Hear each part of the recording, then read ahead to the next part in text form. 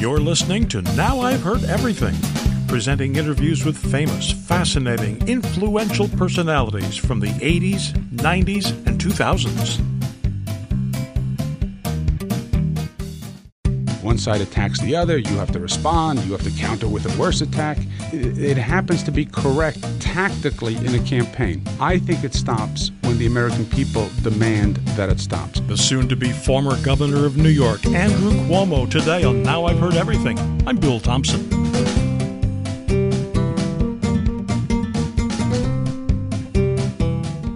Governor Andrew Cuomo, or perhaps more accurately soon-to-be former Governor Andrew Cuomo, certainly had a rough few weeks. He announced last week that he'll be resigning from office after a scathing report accusing him of sexual misconduct, an accusation he denies. But it's been a tough fall from grace for the governor whose performance during the pandemic last year actually won him an Emmy Award. And now the political future looks very murky for the man once considered perhaps the future of the Democratic Party. I met Andrew Cuomo in 2003. Now, he was out promoting a book that he was the editor of. It was an anthology of essays written by Democrats and Republicans alike, debating the state and the future of American politics. And listening to it now, 18 years later, it's still kind of fascinating how timely those topics are. So here now, from 2003, Andrew Cuomo. I had run for governor in the state of New York last year. I withdrew from the race before its conclusion. And one of the things I learned during the campaign, Bill, was that the people in New York, much like the people across the country, are turned off with the whole political process. They're not participating. They're not voting. They're not excited. The process isn't working. The political process isn't working by and large. And that's Democrats, Republicans, Independents.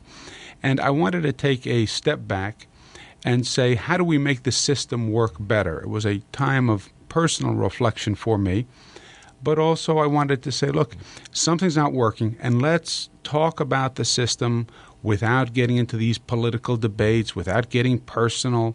Let's talk about the real issues facing America and what the Democrats think and what the Republicans think, and let's get the best thinkers in one place to really speak about the important issues. And that's what the book is about. I was very pleased to see that there was nobody in here calling somebody a traitor, or nobody saying you're a big fat idiot, or the lies you're being told. This is a very civilized discussion you're having in here. It's a civilized dialogue, and so much of the politics nowadays in campaigns seems to get personal, it seems to get mean, it seems to get nasty, and it turns people off. Politics was supposed to be about Americans and about their problems and about their lives, not the lives of the candidates, and not the lives of the candidates, frankly, on a detail that they often would rather not know about because it's irrelevant. And that's turning people off, so they're not paying attention. This tries to say we need to have the dialogue because it is a very, very important time in this country's future. For this country's future, let's have the dialogue in a sane way. It's called Crossroads because the country is at a crossroads, in my opinion. When things are going well, the political dialogue is way down, which probably it should be. Mm-hmm. If the economy is strong, if the nation is at peace, why do we have to deal with these politicians anyway? Let me lead my own life. But that's not where we are today.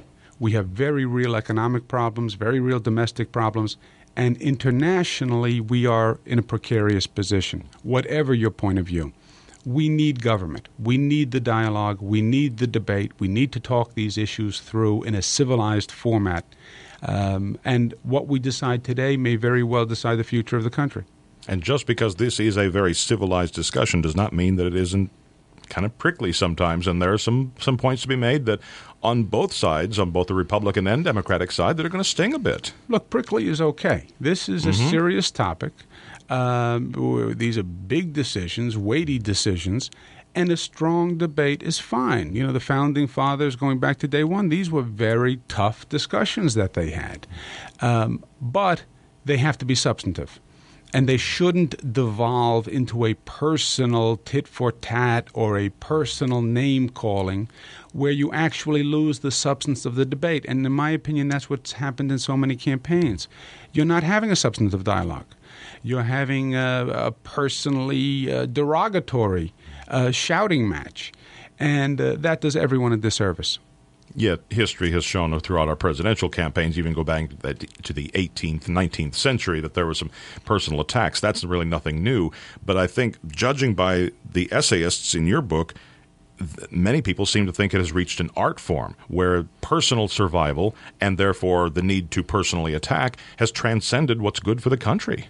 I think that's right. And your point is very well taken on the history of the country. We tend to think, well, the founding fathers, they were real statesmen. They wouldn't have. No, they got down and dirty. Oh, you look well at the Andrew Jackson campaign. That was nasty. Andrew Jackson, you had some great long-standing feuds. You had Jefferson and Madison, and there were all sorts of accusations about leaking of mistresses and sexual infidelities. But maybe the difference was, in those days, ultimately, the good of the country is what won out.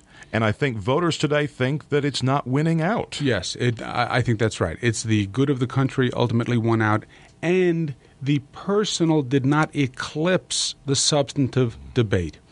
Now it seems that the personal eclipses the substantive debate. You just had an election in California. Arnold Schwarzenegger's personal history and sexual history may or may not be relevant, but to eclipse the entire dialogue with the stories of Arnold's personal life does the voters a disservice. California's got very real issues, and that should have been the discussion. What are we going to do about the budget? What are we going to do about energy? What are their positions on international issues? Because I think that's relevant for a governor of California. None of that happened. And when the personal eclipses the real issues facing Americans, then the system is broken. But I think I get the sense from many of your essayists that they fear that voters think we've reached a point where neither side feels it can back down and back away from those personal attacks, because to do so will appear weak or will appear somehow or might leave an opening for someone else to win. I mean, are we at a point where it's going to take some great act of statesmanship on the part of both parties? Well, it's interesting. It is a vicious cycle. And when you are in a heated contest, one thing the advisors will tell you, because I've been there, is you can't allow an attack to go unanswered. So you wind up in this vicious cycle, a spiral, a downward spiral. One side attacks the other. You have to respond. You have to counter with a worse attack. And it happens to be correct tactically in a campaign. I think it stops when the American people demand that it stops. I think you'll get to a point where the American people will punish candidates and campaigns that do that. And ultimately, politicians are responsive to the voters, or they're short-term politicians. You know, there's an ultimate reality in this system. And when the American people have said enough is enough, which they may have said in California, by the way, then the politicians will stop, but not until then. Well, you've got a great essay in here by, correct me if I'm wrong, I think it's Professor Brinkley, on Mary Landrieu's victory and how she did, in fact, respond to the personal attacks, but also kept her campaign substantive and won. Yes, Mary Landrieu was one of the rare exceptions for Democrats in the last cycle where she actually won when so many Democrats lost. And what Professor Brinkley is saying is two things. One, she responded to the personal, but she didn't make it about the personal. And number two, she spoke to the issues that were relevant to her voters, to her constituents. They happen to be, along the theory of all politics is local, and trade issues and business issues and issues particular to the sugar plantations there. But it was about, her campaign was about the issues that affected the voters as opposed to personal diatribe, and she won. After this short break, Andrew Cuomo's take on why some politicians just don't get it.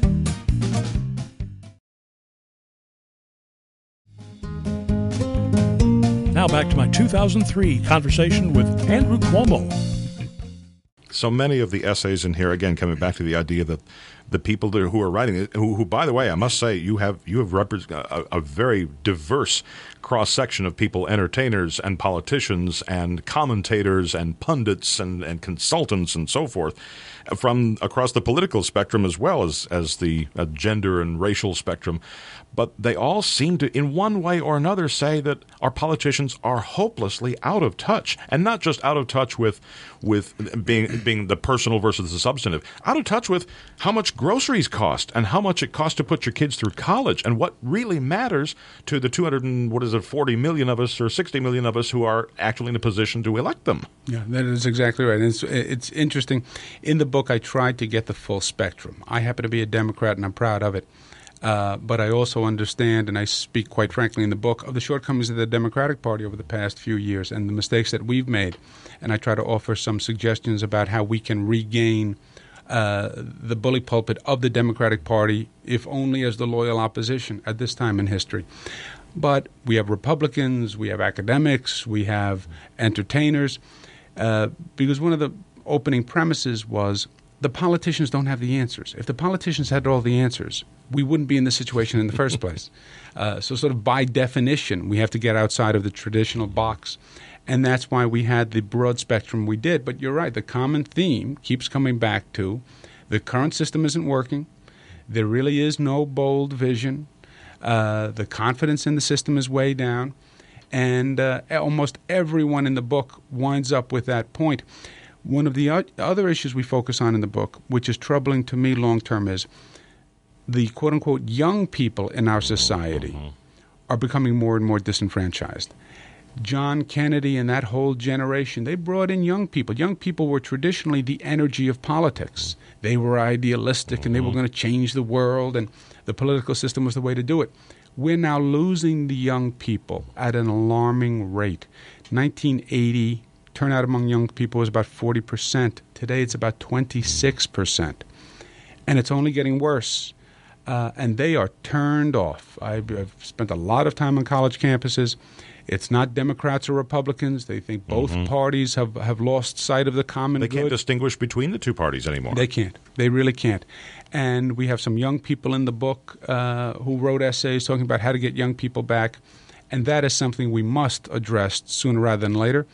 And there again, it's a vicious cycle. The politicians will say they don't reach out to the young people because the young people don't vote. The young people will say we don't vote because nobody talks to us. Right. So it has to stop somewhere. And it comes back to the idea of knowing what is important in the daily lives. I mean, I'm sure there are young people who are terribly concerned about our trade imbalance or something like that. But really what concerns them more is, are they going to have a job by the time they're 30 or 35?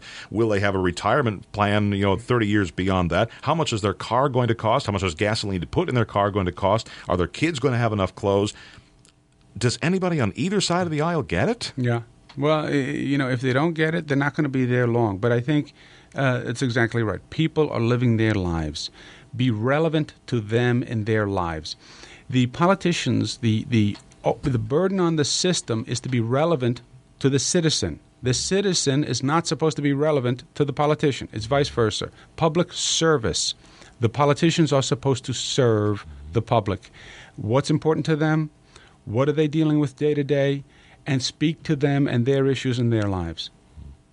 Is your book, you have several essays by presidential candidates. Is your book being shipped to every candidate? I can't help wondering, maybe I'm just an old cynic, but is it too late for 2004, or will candidates only get what you're saying by 2008? No, I think we this next election cycle is going to be very important. And it's interesting the way it's shaping up. The Republican message was clearer than the Democratic message, both in terms of international and domestic policy. President Bush has an economic formula. It's called tax cuts. He's done 3 of them to the tune of about $2 trillion, and he believes that's going to get the economy going. He has an international policy, the war on terror, Afghanistan, Iraq, and he was very bold in what he did. That is their message. That's their case. The Democrats, frankly, have had a less clear case. And in many ways, the next election is going to be a referendum, I think, on what the Republicans said they were going to do. Is the economy working or not? Is the policy that we followed with Iraq, is it working or not? And the Democrats will be the critics, frankly, of the Republican policy.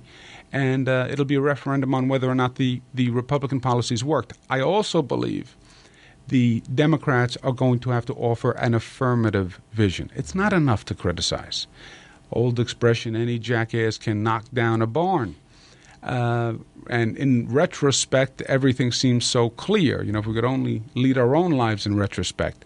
The Democrats are going to have to say what they're about and what their vision is, and what they need bold, new ideas that speak to Americans where they live. And the critique is not going to be enough.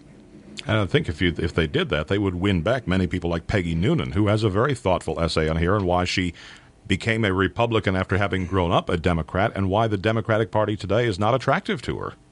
You have what's frightening in the book is some of the staunchest Republicans were former Democrats. Mm-hmm.